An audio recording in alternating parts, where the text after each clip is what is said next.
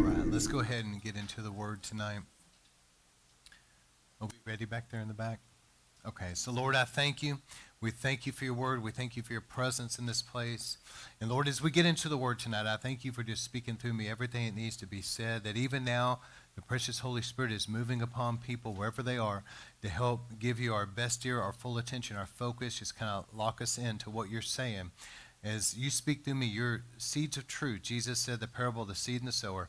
I thank you for speaking through me. Everything that needs to be said will go out as living seeds of truth sown into good soil of hearts and minds and lives. Watered by the Holy Spirit, take root, grow, and produce a hundredfold harvest of eternal fruit that remains till Jesus comes. And Lord, we thank you that your word will not return void, but it will go forth and accomplish that which you sent it for to do. So we thank you for even now the winds of the Spirit carrying this seed where it needs to go. And the Bible says the birds of the air try to steal the seed. That's spiritual warfare. So we agree together as a church, anything that would try to hinder this word from getting where it's supposed to get and accomplishing what it's supposed to, as a church, we bind it in Jesus' name. It will back off now and go. And Lord, we thank you for your breakthrough. And we thank you right now that everything will flow, everything will be said, everything will be accomplished in it through this time, that your will to be done in Jesus' name. Amen. All right, so we've been dealing with the God of Blood covenant. So there's a lot of different things that we've covered so far. We're on part 7, I believe, but there's been different, we have to do addendums, and so there's like a part 6B and then all this. So anyway, so tonight is going to be a little bit different, but I'll try to recap a little bit as well, because those that haven't been following, let me just say this in passing. But in the first sermon, I dealt with this. So in ancient times, so you have to understand something. To understand the Bible, you have to understand the Bible from a Middle Eastern mindset. Does everybody understand what I'm saying? If you can just give me your best ear tonight, look this way. Because most of the time, people try to read the Bible, like, for example, here, they will try to read it with a Western, Gentile, American mentality from, 2020, 2022 mindset, And you can't really understand the Bible that way. It was written thousands of years ago in the Middle East, okay? And so that was the first thing that we learn when you go to Bible school, is to read the Bible in context. And so with that said, in ancient times, there was what's called a blood covenant. We don't really have this today in American and Western culture at all. The closest thing we have would be maybe a contract that you sign, okay? So a blood covenant back then was the most solemn thing that you could do. And if two parties, let's say two men representing two families, were going to come together in a blood covenant, what they would do is they would take an animal and they would sacrifice this animal.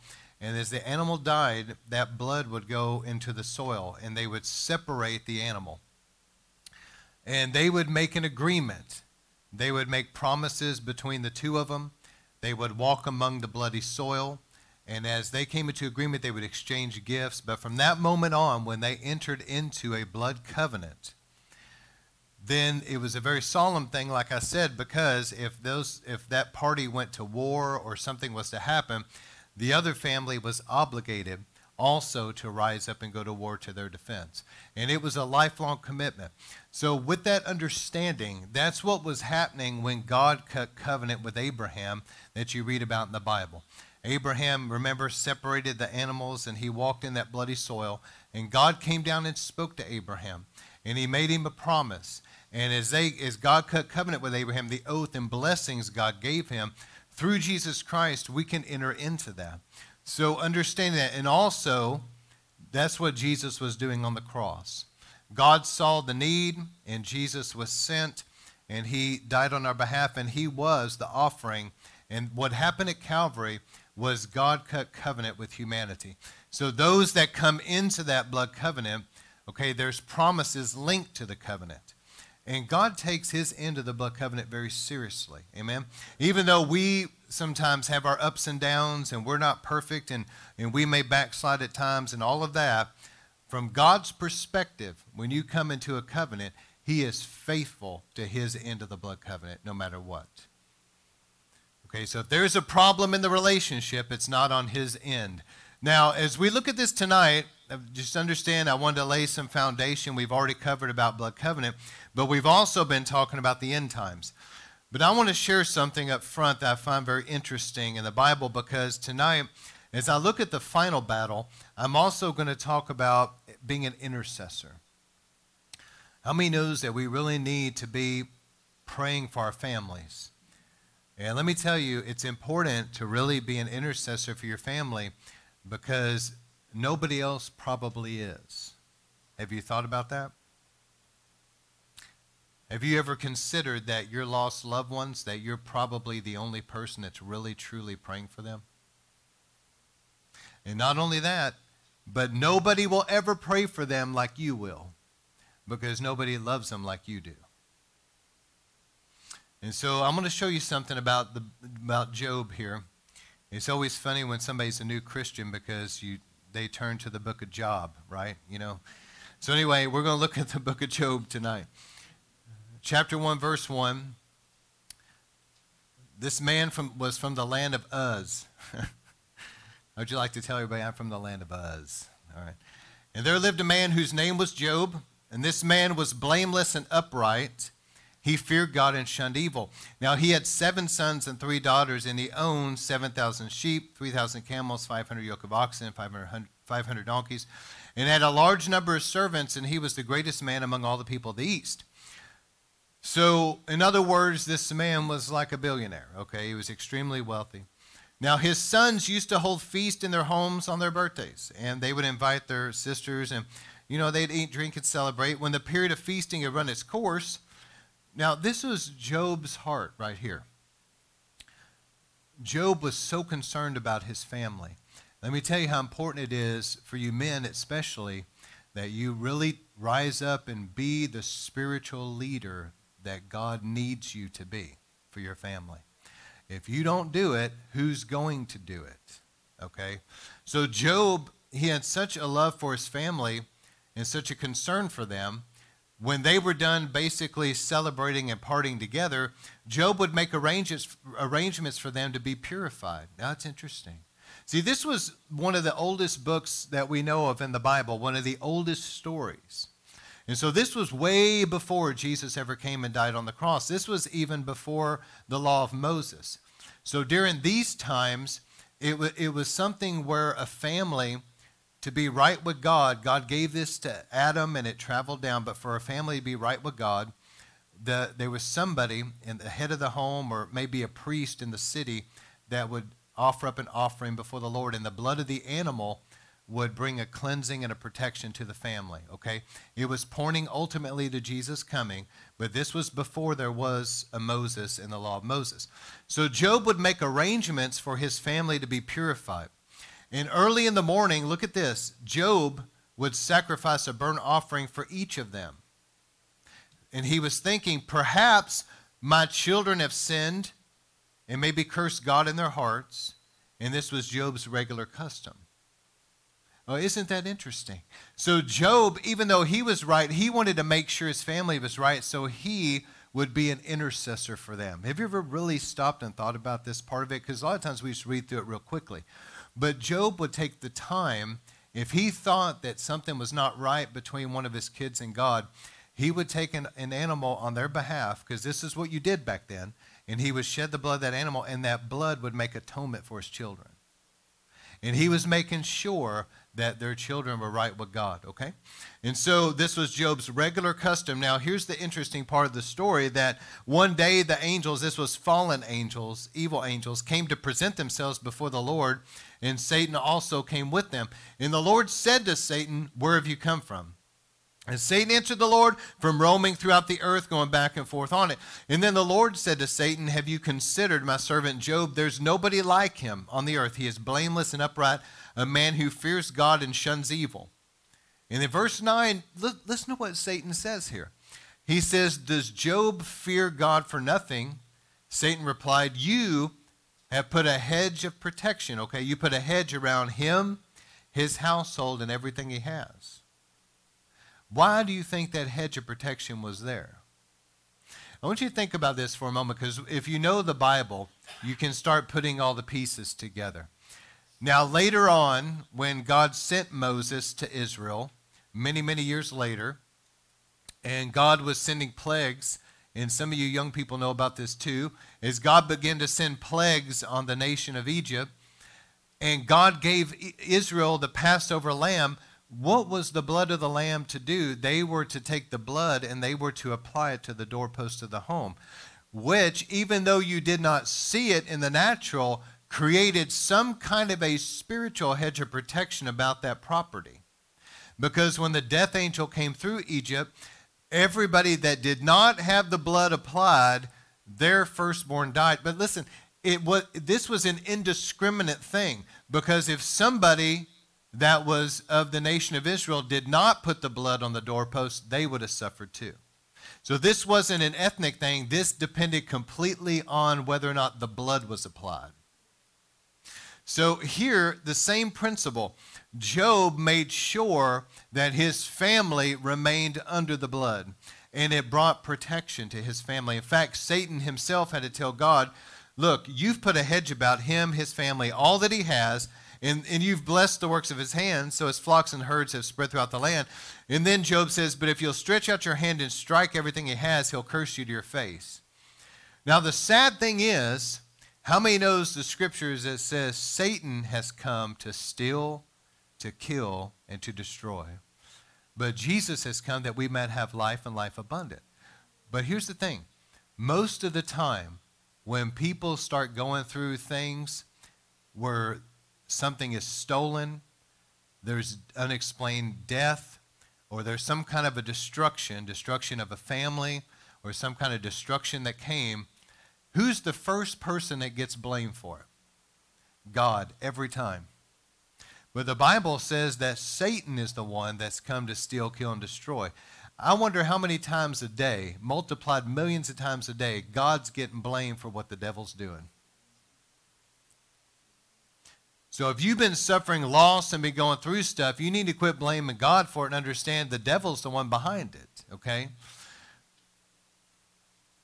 But we know the rest of the story, and I'm not going to go through it, but Job, basically, God allowed that hedge to be lifted for a time. The enemy did come in to steal, kill, and destroy, but Job never cursed God and never turned his back on the Lord through all of it.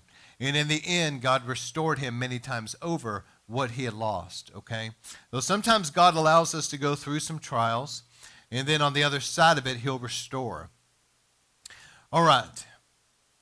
But what I wanted to focus on tonight, because I'm going to talk a little bit about the end times, but what I wanted to focus on was that Job, even though this was even before the law of Moses, okay? This would be what the Bible calls, those that know the Bible, the priesthood and the order of Melchizedek. How many have read that? This was during that time. It's a priesthood we don't know a lot about. Do you remember when Moses had a father-in-law named Jethro, and he was the priest of Midian? See, there was a priesthood there established by God. It was a holy thing. It was a powerful thing. But it was before Moses ever came on the scene. And it changed after Moses, because when God brought the law, it became the order of Aaron in that priesthood. But before that, they were priests unto God. Isn't that interesting? And a lot of people don't realize that. But Job was somebody, whether he was a priest of his region or not, I don't know. It doesn't say. But he definitely was for his family. And so what I'm trying to say to all of us here today is, if we will make sure that everything is right between us and God, then God can use us as an intercessor to tremendously impact our family. But what was the emphasis that Job put? It wasn't just his prayers. Job, I'm sure, would really intercede for them, but the emphasis was he was bringing his family under the blood. And the blood brought protection. Now think about this as well. How much more so today on the other side of the cross? Since now we have the blood of Jesus available to us, if the blood of an animal, so many years ago, the blood of these animals was pointing to the cross one day. You understand? So it was an act of faith. But still, if the blood of an animal before the cross could put such a hedge about Job, his family, and all that he had, that the devil couldn't touch him, how much more so does the blood of Jesus today? And the same thing I would say about the Passover. If the blood in Egypt brought so much protection that death and destruction had to pass over, how much more so today? I think the problem is maybe we all need a little bit more understanding of the power of the blood of Jesus. Maybe we need to understand that if our faith would be ignited, and like I said last week, we would really be deliberate in making sure to put the blood over our lives and our families like Job did, and be real deliberate about it, real focused, and we would use our faith to do that, how much more protection would be available to us and our families, because it wasn't just Job. See, I think a lot of people think that whenever you do these things, you're protected, but it doesn't really affect your family. That's not biblical. Job, it affected him and all that he had, his entire family. God's interested in your family. He's interested in your kids and your grandkids and your great-grandkids. Okay, if you belong to the Lord, God wants to protect your family and all you have. And so this is a pattern that I want to show you, because anybody that studied the end times at all, and I have for many, many years, you can see that whenever you studied it, and now we've gone through it together as a church. We went through the book of Revelation, all of that.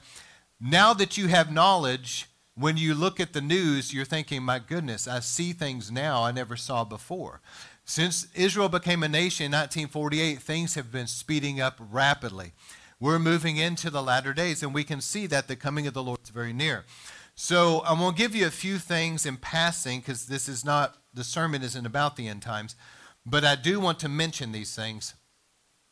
As we're living in the time when Jesus is about to come, it's soon, there's going to be amped up spiritual warfare. And how many knows we've all been experiencing that?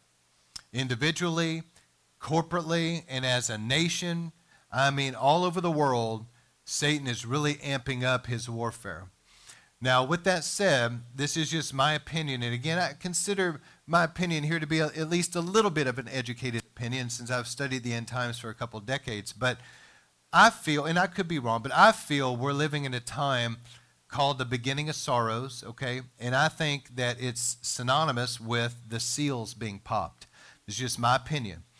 And I believe the rider of the white horse is the Antichrist spirit. And I believe that spirit is moving rapidly, even in America. Who would have thought America, with the Judeo-Christian heritage we have, would have so much persecution against Christianity?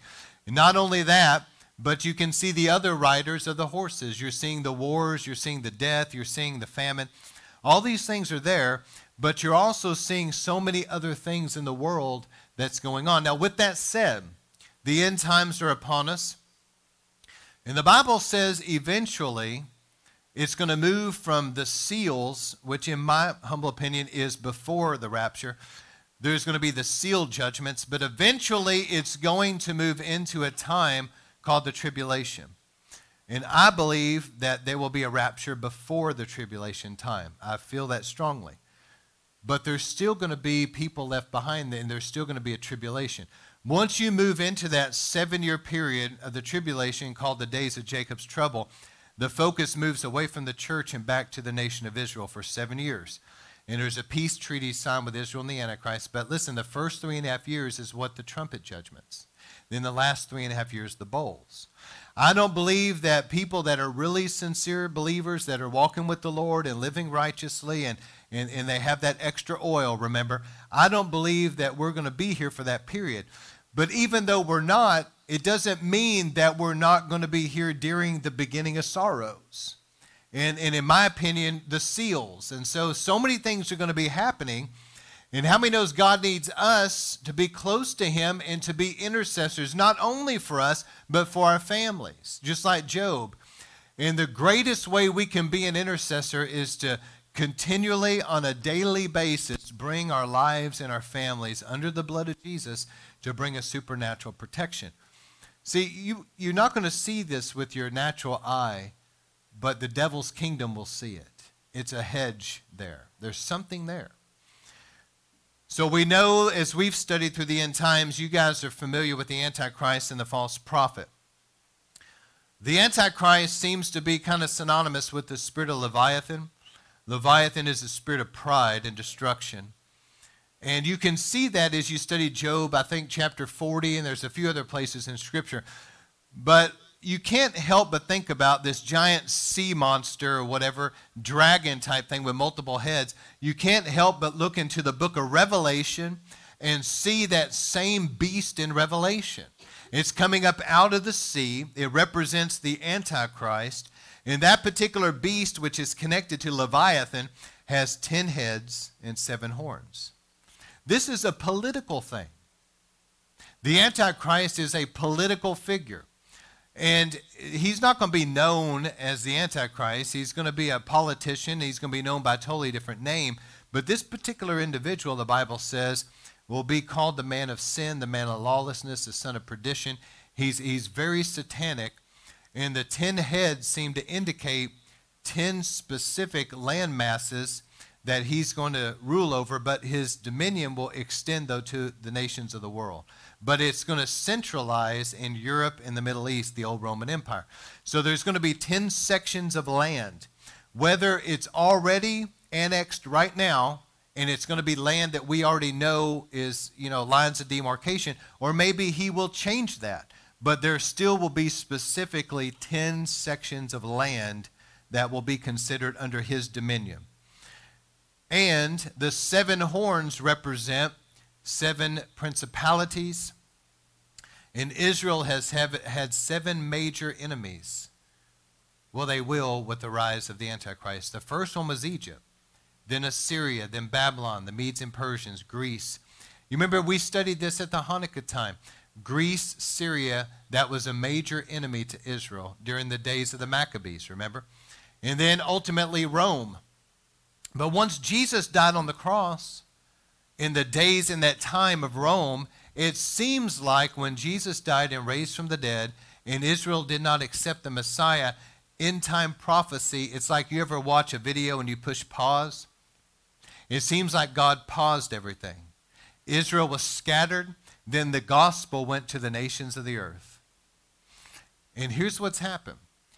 Now that Israel is reformed as a nation, and God has moved things now into end time prophecy, the pause has been taken back off again, you see. So there were 7 major enemies, 7 principalities. We've already discussed this, but behind the rule of authorities over nations, Satan has also placed principalities that try to influence those leaders and tries to manipulate things to be very anti-Christ. Remember, we talked about Gog and Magog, and not only that, but we talked about what Putin's doing now with the invasion of Ukraine, and probably how it has a connection ultimately in the end with the Gog-Magog war. But there's principalities behind the scenes that's manipulating these things. And so these are going to be 7 principalities, 7 major enemies to Israel throughout the history of time that Israel has faced. And the last one is going to be Babylon, the Antichrist system, that will unite the nations of the world. But at the middle of the tribulation, remember, he's going to basically bomb whether it be the Vatican or whatever has united the religions, and he's going to set himself up in the temple and demand that they worship him as God. Remember this? And so now, and the Antichrist focus will be the complete annihilation of Israel and the Jewish people. Why is he even doing this? Because Jesus is predicted to come to Jerusalem, to the throne of David, and reign for 1,000 years. And he knows that, and he's trying to stop the coming of Jesus Christ. That's what the whole thing's about. People, it's all this talk about Israel. Listen, God loves Israel, yes, but it's not about a secular nation. This is a war that Satan is trying to stop the coming of Jesus Christ. That's why so much is coming against this little nation of Israel. And people don't understand it. And in natural, it doesn't make any sense. It's a nation the size of Finland. Do you ever see Finland in the news? No. Do you ever see like New Jersey in the news like all the time? And the UN is constantly trying to create problems for New Jersey? No. It's this little bitty landmass, yet most of what's going on in the United Nations, most of it targets Israel to try to destroy them. It doesn't make any sense until you understand it from a spiritual perspective. Satan says Jesus is coming back there, and he's going to do everything he can to destroy that. So this beast, Leviathan here, represents the Antichrist, his rise politically.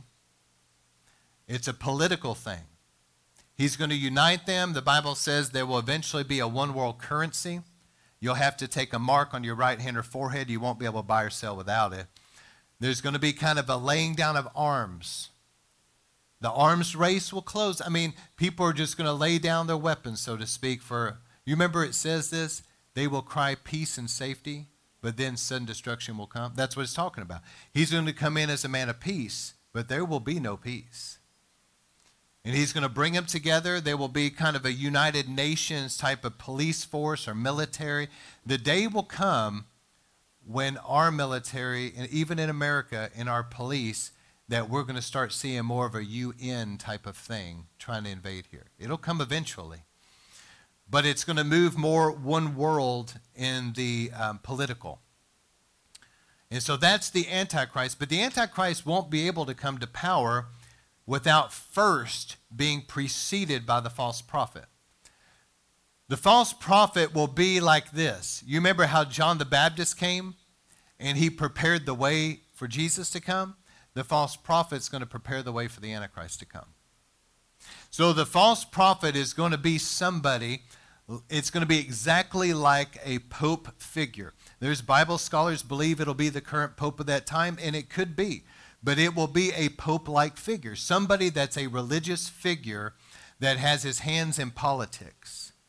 And that religious leader is going to be called the false prophet, whoever it is.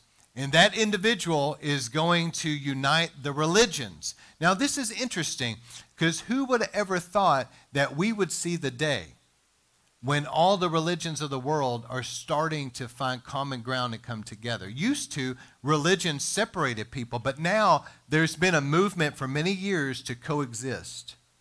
This is a precursor for what the false prophet's going to do.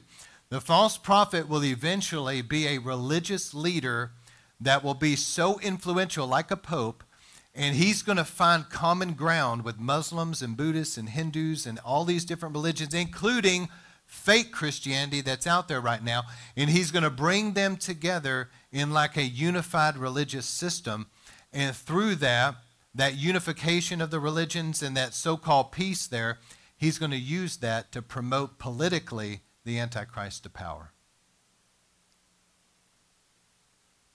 And we can see these things happening. And this isn't just limited to what the Vatican's doing.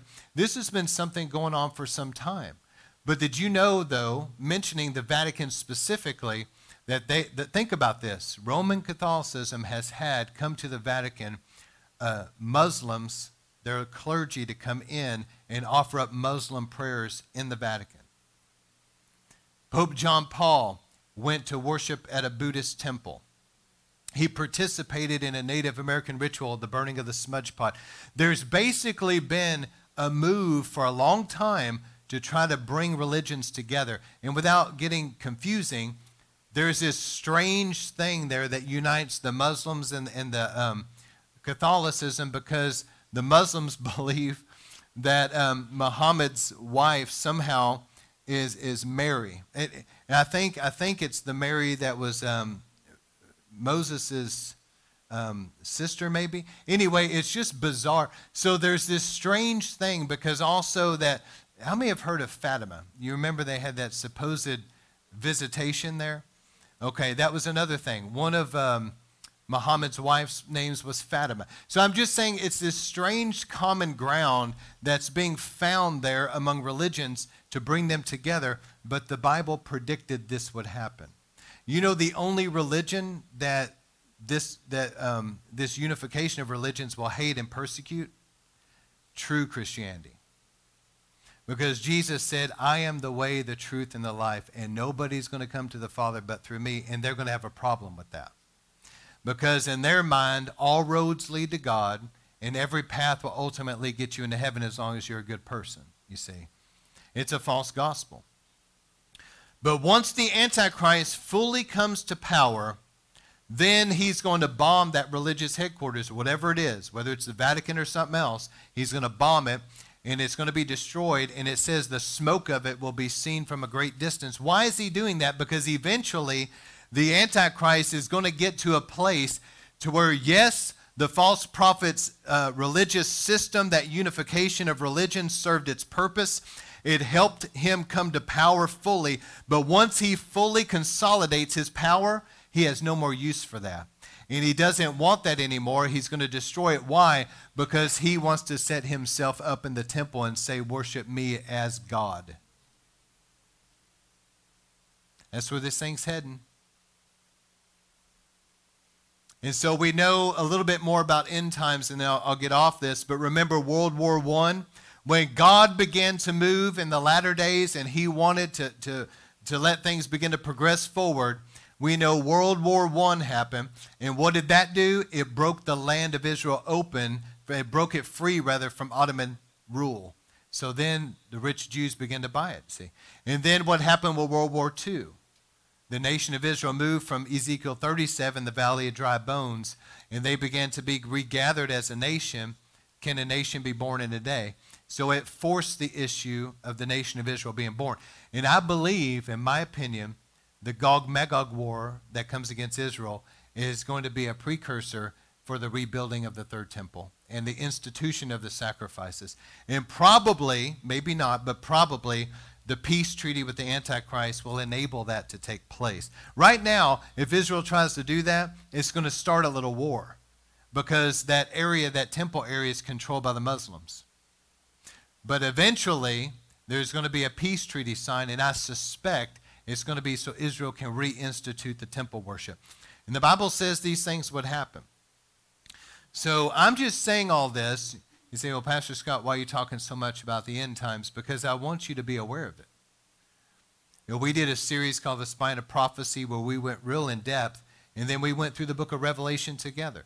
But I want you to know about it and tell your family, because we're already in times right now that these things are beginning to happen on so many different levels, okay? And you can see it. So with that said, the last thing I want to share is this, and then we'll pray, is having faith in the blood.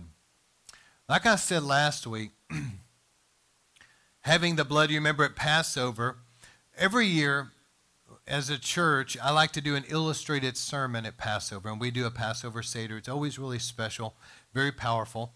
I always get a lot of positive feedback, and people that don't even go to our church a lot of times come because they're interested. But as we go through the Seder together, it's basically the same exact thing Jesus was doing at what we call the Last Supper. He was having a Passover meal with the disciples and those that were present. And as we go through that, one of the things that we do during the course of the Seder is tell the story of Miriam. And you guys will remember this, the young girl. So this young lady was the firstborn in her family. And so this is a story, maybe it's a legend or something, but it's not in the Bible, but it's a story, it's told.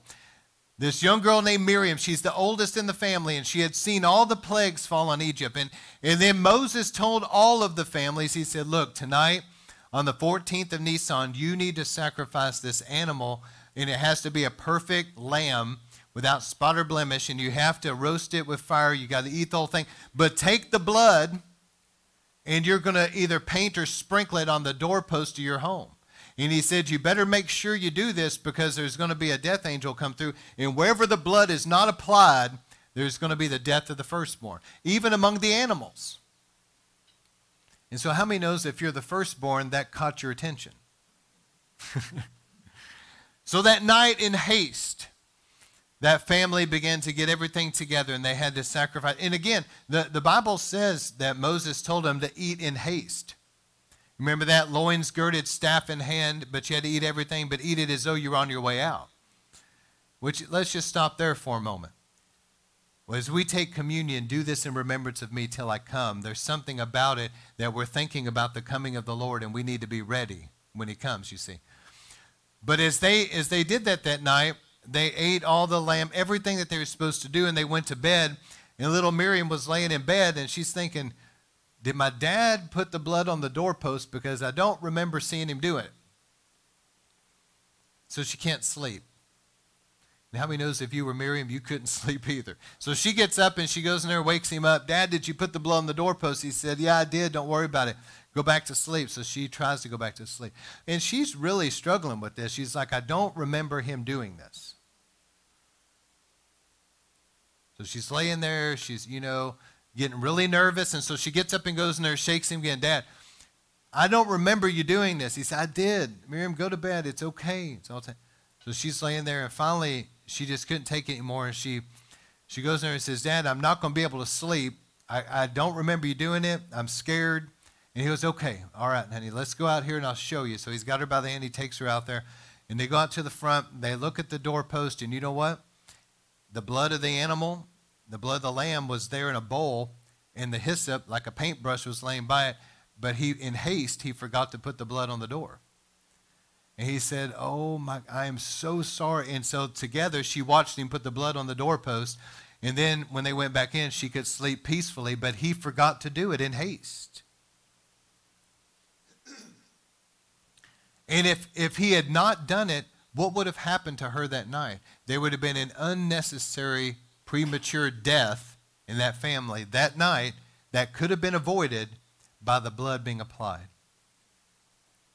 So I always tell that story, and I always remind the men, we've got to be, for our families, what we're called to be. She needed her dad to rise up and be what God needed him to be. And he went out there and took care of business and put the blood on the doorpost. Now, just like Job, I open with this scripture. Job would shed blood for his family. He would bring his family under the blood. And even Satan himself had to say, there's a hedge of protection. And I can't touch him. I wonder if all of us would rise up and be the intercessors we really need to be and put an emphasis on the blood, how much thicker of a hedge of protection would be about our whole family, and a lot less negative things would be happening. But many times we don't consider these things.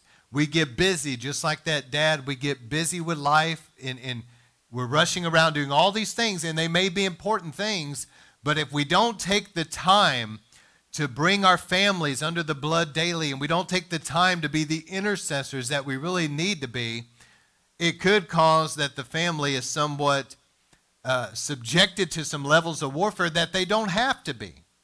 And just like the blood, Derek Prince used to say, it's so true. He said the blood that's in a bowl on the ground isn't going to do you any good. He said you're going to have to take the blood and you're going to have to apply it for it to do any good. Now we need to get this revelation, because the blood's applied by faith. Hyssop is a common weed that grows in Israel, and they used it as a paintbrush. Dip it in the blood, and they would either paint or sprinkle it on the doorpost. But hyssop represents our faith. The blood of Jesus is applied by faith. And one of the powerful ways we can apply the blood is through communion. It's not the only way, but it's a powerful way. So even as you take the Lord's Supper over you and your family, as an intercessor, you can bring your family under the blood of the Lamb. And as you do, it's a faith thing that you're understanding the power of the blood of Jesus being applied. And just like in Israel, or Egypt rather, when that home applied the blood, it created a hedge about that whole property that everybody in that home was protected. You understand?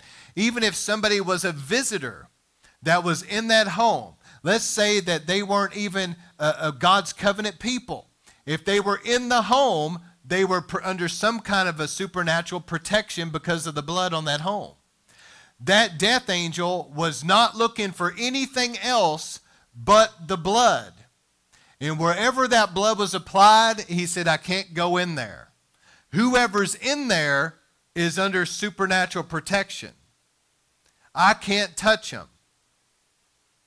And so that's the focus here, is that we bring our families under the blood. And I'm going to tell you that there's a scripture, it's not in my notes, it's not in your notes, but in Isaiah, it talks about, I think Isaiah chapter 4, that there would be like a purging of all the iniquity and all the pollution in Jerusalem. And then it says, and the glory would be a canopy, like a defense over that area. Listen, where the blood of Jesus is applied and reverenced, not only does it create some kind of a protection like a hedge, but the glory of God comes where the blood is applied. Do you remember Brother Ralph talking about that? He said for them to bring the ark into Jerusalem in the days of David, they had to keep shedding the blood. And as they were going into Jerusalem, every 6 steps, they would offer an offering to the Lord. Hear what I'm saying. The glory was going over the blood. Get this revelation. And just like in the temple or the tabernacle, whenever the high priest would go in once a year, what was he bringing into the Holy of Holies? Remember, from the outside the outer court, he brought in the blood that was shed for the nation of Israel. And he would take with his forefinger, and he would sprinkle it on the Ark of the Covenant, the mercy seat in the front, and the glory would come down and settle over where the blood was applied. And he would ask forgiveness for the sins, and God would pardon the sins. But the blood. So what I'm trying to get at tonight is that there's a level of protection and a level of God's presence that comes as we reverence the blood and apply the blood. And let me warn you about this too. God showed me a lot of this I'm preaching on years ago. That was one of the reasons why I began to feel the Lord leading me, and I've really stuck with it, that we collectively take communion together when we assemble together as a church. And we take it at the beginning, but you don't have to. You could take it at the end of service, but nonetheless, as we take communion together, what we're doing is we're stopping for a moment. We're making sure things are right between us and God. And then but it's a faith thing. If we're not careful, we can just take communion and it's just out of religious ritual. And it's just out of your head knowledge.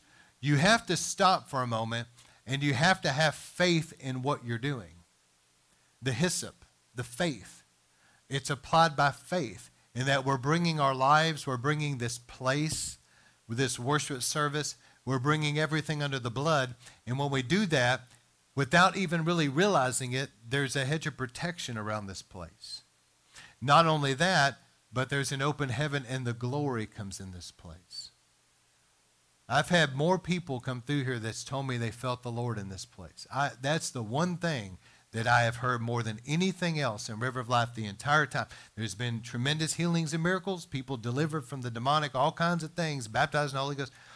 But the thing I hear the most, and I'm talking about even people that are religious leaders, preachers that travel, say, I feel God's manifest presence here in a strong way. You know why it is? It's not me and you. We're reverencing the bread of presence and the blood of Jesus Christ. That's why he's coming. And because we're worshiping him with sincerity. But I believe that the blood being reverenced and applied here, it's bringing the presence of God in this place. It's making this place a holy of holies. Where you can have that in your own personal life at home. Your home can be that. You can make your home, remember the series I did called Mikdash, and it means sanctuary in Hebrew. But God wants your home to be a little sanctuary where his presence dwells. But for the presence of God to be in your home, as we all know, you kind of got to be selective about what's going on in your home. Okay, if you're sitting around having evil conversations all the time, or you're watching all kinds of filth on TV, things like that, God's not going to dwell there. But if we're careful to keep it pleasing to the Lord, if you apply the blood and you'll pray about it, God's presence can come in. Now, we're in these latter days, spiritual warfare is amping up. There's going to be a lot of things circulating. And let me just give a testimony to illustrate this. So, how many remember COVID? Will any of us ever forget COVID? Oh, my goodness. So, no matter what you did, it seemed like it was going to find its way toward you somehow, okay? And so, everybody tried to be smart, you pump gas and then you're all like really just going for it with the hand sanitizer, right? All right. And we all try to be smart about the thing and not get it if we could. Well, regardless, somehow, at some point in time, we managed to not have a problem with it for a long period, but eventually it found its way to attack me and my family. And so all of us got hit at the same time. Now, that's a real problem for me because, not just me, but my worship leader, my drummer, okay, and my wife, all of us were down. And so it was like unfortunately, we kind of just had to tell the people, look, we're not going to be able to have service because, and so what I did was, I think we did something live stream or something, remember? Well, anyway, when we did that, I really felt led for my whole family that we were going to take communion and we were going to pray for God's healing. So we started, not doing too good, but this is a true story and this happened and they'll all verify this. All of us were at a level of not doing very well. And as we were all at my house, because we couldn't go out and about, right? But we did like a live stream thing where we put on some worship and everybody was joining us from their respective homes. But as we did this, we took communion together and we were believing for God's touch. This happened. That day, the presence of God came into my home in an awesome way. I remember I went upstairs to be alone. When I was there, I remember the presence of God being on me so intense, I felt like I couldn't move. After that, we took communion and prayed about it. Every single one of us started recovering the next day. And we were over it in a very short amount of time, and we were here by the next service. That was a supernatural intervention of God. And it wasn't because of us, and it wasn't because of great faith or anything like that. It was just simply the power of the blood of Jesus coming in, okay, and bringing God's presence. See, as we reverence the blood of Jesus, the healing virtue of God came in. I believe that's what I was feeling. You remember me saying where the blood's applied, the glory comes?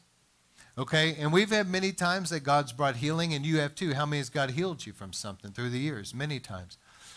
So that was a breakthrough for us, but it's centered around the communion table. And there's many, many testimonies of people being healed and delivered at the communion table. And I want to close with one more thing, and then we'll pray. I remember I was really praying for the Graham boys because, my daughter and, as my wife and I have seen so many powerful things. I remember seeing one time that we were in that service, and my wife used to have some kind of scoliosis. This is a cool story. And so her back had curvature, and it created kind of a crease right here in the skin because her back just would stay curved all the time. Anyway, we were in this service, and God was really moving in the miracles. And so I'll never forget that they had her just simply stand up against a wall. And so, when your back is crooked, one arm short and the other, prayed for her, and her arms shot out, her back straightened. And we get home, her back's perfectly straight, the crease is gone, and it's still that way to this day. So, we've seen a lot. I could go for a long time telling all the stories I've seen myself. And then Brianna's seen so many stories. But I remember really praying for the Graham boys, and I was like, I wanted them to see for themselves the power of God. Because how many knows that you can hear about it, but when you see it for yourself? And so I really prayed for them. I was like, Lord, let them see your power. Let them see miracles for themselves. Let them have testimonies of things that they've seen and experienced for themselves. And I was praying specifically about something like that. Well, my wife goes down out of town where at the time they were living, and she's there in Arkansas. And I remember she took them to church. So this was a friend of Brother Benny Baker, that he goes there to preach sometimes. And this brother really operates real powerful with the healings. So he gets there. It's a true story. I'm hoping Dean is hearing this because this happened to Dean. So Dean goes there, and he's the guy's like, hey, man, come here for a second. Sits him down in the chair, and because of his back or hip or something just being a little off, one leg was shorter than the other. And you can tell when you push somebody up against a chair real flush. And so as this pastor begins to pray for Dean right there in front of everybody, in front of my wife, in front of Dominic and Jackson, Dean's leg grows out right there in front of him. And I'll never forget this because I had really prayed about this. And so my wife's telling me about this, and I was like, all right, they're finally seeing some miracles for themselves, And so you remember Dean came up here and told about it. He said, it felt really weird, Papa. I just felt my leg come out.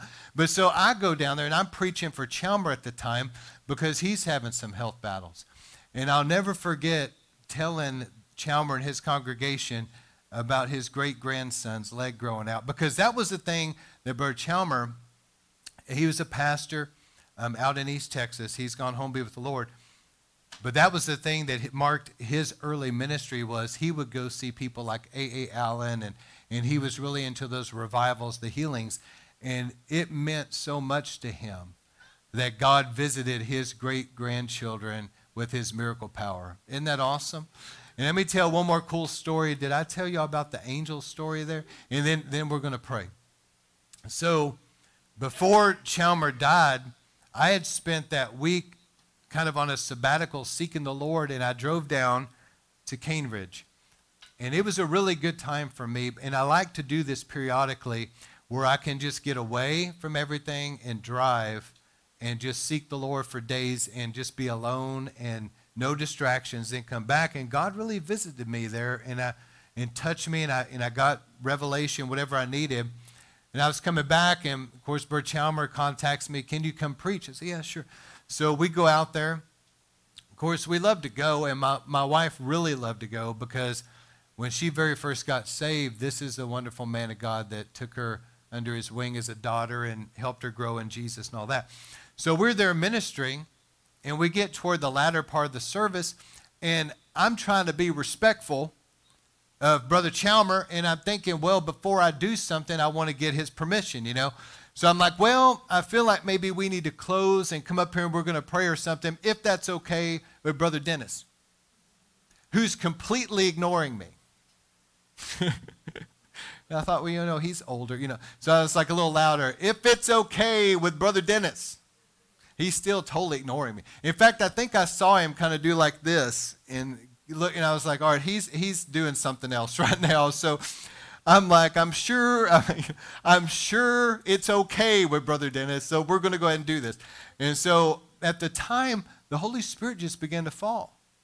And I remember Sandy came up, and she was on this side, I believe, and she was just really weeping and praying in the Spirit, praying in tongues. And Brianna was there, right? Weren't you there? And she comes up and praying, and what I was ministering on was about being a prayer warrior and an intercessor. So the Holy Spirit was moving in that way. And a lot of these people that were there began to weep, and the Holy Spirit's coming on them. And the power of God was really strong in that meeting.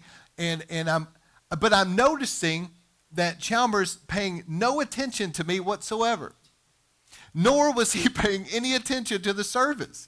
And I remember thinking, what is his deal, man? And after the fact, it was all, I just let the Holy Spirit do what he wanted to do, and I was just kind of giving the service back to Chalmers. I go sit down, and he comes up, and this, if you know him, this is so out of character for him. He never does things like this at all. But he gets up there and he says this, because there was an altar there.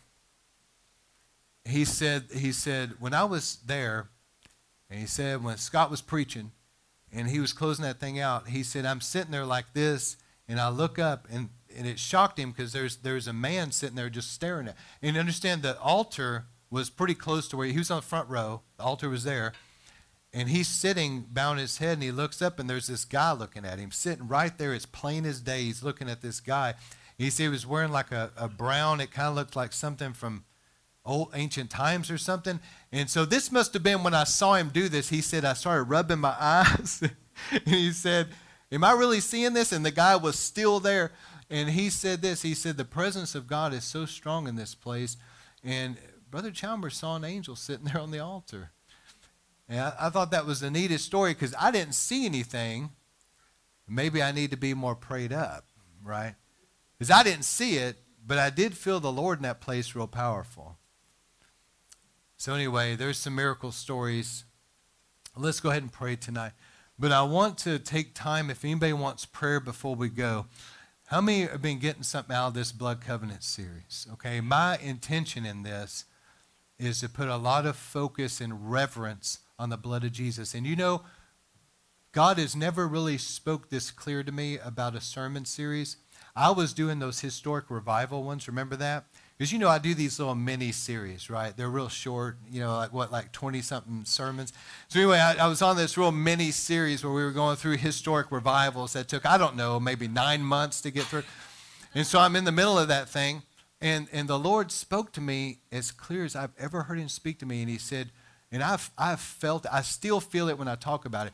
He said, when you end this series, you're going to talk about the God of blood covenant. And man, when he told me that, I was just arrested by the power of God. I said, wow. And so this has been something he wanted me to preach. And you know, I've noticed over the last couple years that there's been a strong move in even other circles to get back to the communion table and talk about the blood and all this. God is trying to tell us something. He's trying to get us back, that we bring our families under the blood of Jesus and there be protection, okay? I believe a lot of things can be avoided. I know sometimes, how many have ever been through such a severe spiritual warfare that you thought, man, it's like I'm sitting here, I'm just trying to hold on like this for dear life, and the winds of resistance are so strong, and you're just, you know, and the Bible says, having done all, you know, just stand firm and put on the armor of God. But here's the thing. I believe that if we get a real, let me say this as I close, but please look this way and hear me. It's one thing to hear a sermon. It's an entirely different thing for God to give you revelation of what I'm talking about. That's two totally different things. We each individually, myself included, we need a real revelation for ourselves of the power of the blood of Jesus. And that we begin daily to apply it to us, our families, like Job did, us, our families, and all that we own, bring under the blood with faith. I mean, strong faith that, and even saying it out loud, because Derek Prince used to say that you need to say those things out loud. I bring my life, my family, all that we own under the blood of Jesus. And because of the blood, the enemy has no power. There is a hedge of protection about me and my family and all that I own. And death and destruction cannot traffic here. We are under the blood. There's a power in those faith confessions, but it's with the heart we believe, and it's with the mouth confessions. But it's something that needs to be vocalized, isn't it? And you can feel it when you say it. There's a power in it. So I'm hoping this will really stir up a faith in people. And so this is something I do in my personal prayer time. And it has increased the protection. It has increased the presence of God. Okay, so let's go ahead. I could go into something else, but we'll talk about it next week. But Lord, I thank you for the power of your blood. Can you just get something ready to play back there? Lord, we thank you for the power of the blood of Jesus and the power of your Holy Spirit. And even tonight, I thank you, Lord, for an open heaven in your presence here. And even now, wherever needs are, I thank you, Lord, for your healing. I thank you for freedom. I thank you for breakthroughs and everything that you're wanting to do in people's lives. And even those that are watching or listening to this, Lord, I thank you right now for revelation of the blood of Jesus. I thank you for revelation about the bread of presence. There's some things that just need to be revealed. The bread of presence. Like on the road to Emmaus, Jesus broke that bread and their eyes were open and they saw him. The bread of presence, the blood that gives us access into the Holy of Holies. Lord, let there be revelation of these things, that there's something in us like a faith that begins to rise up in the blood to seal us off in these latter days. That whatever the devil tries to do, there's a strong protection because of the blood. Lord, we thank you for it in Jesus' mighty name. Wow. So let's go ahead, if you could, maybe go to a screen or something. And I want to take time. We can move the chairs and we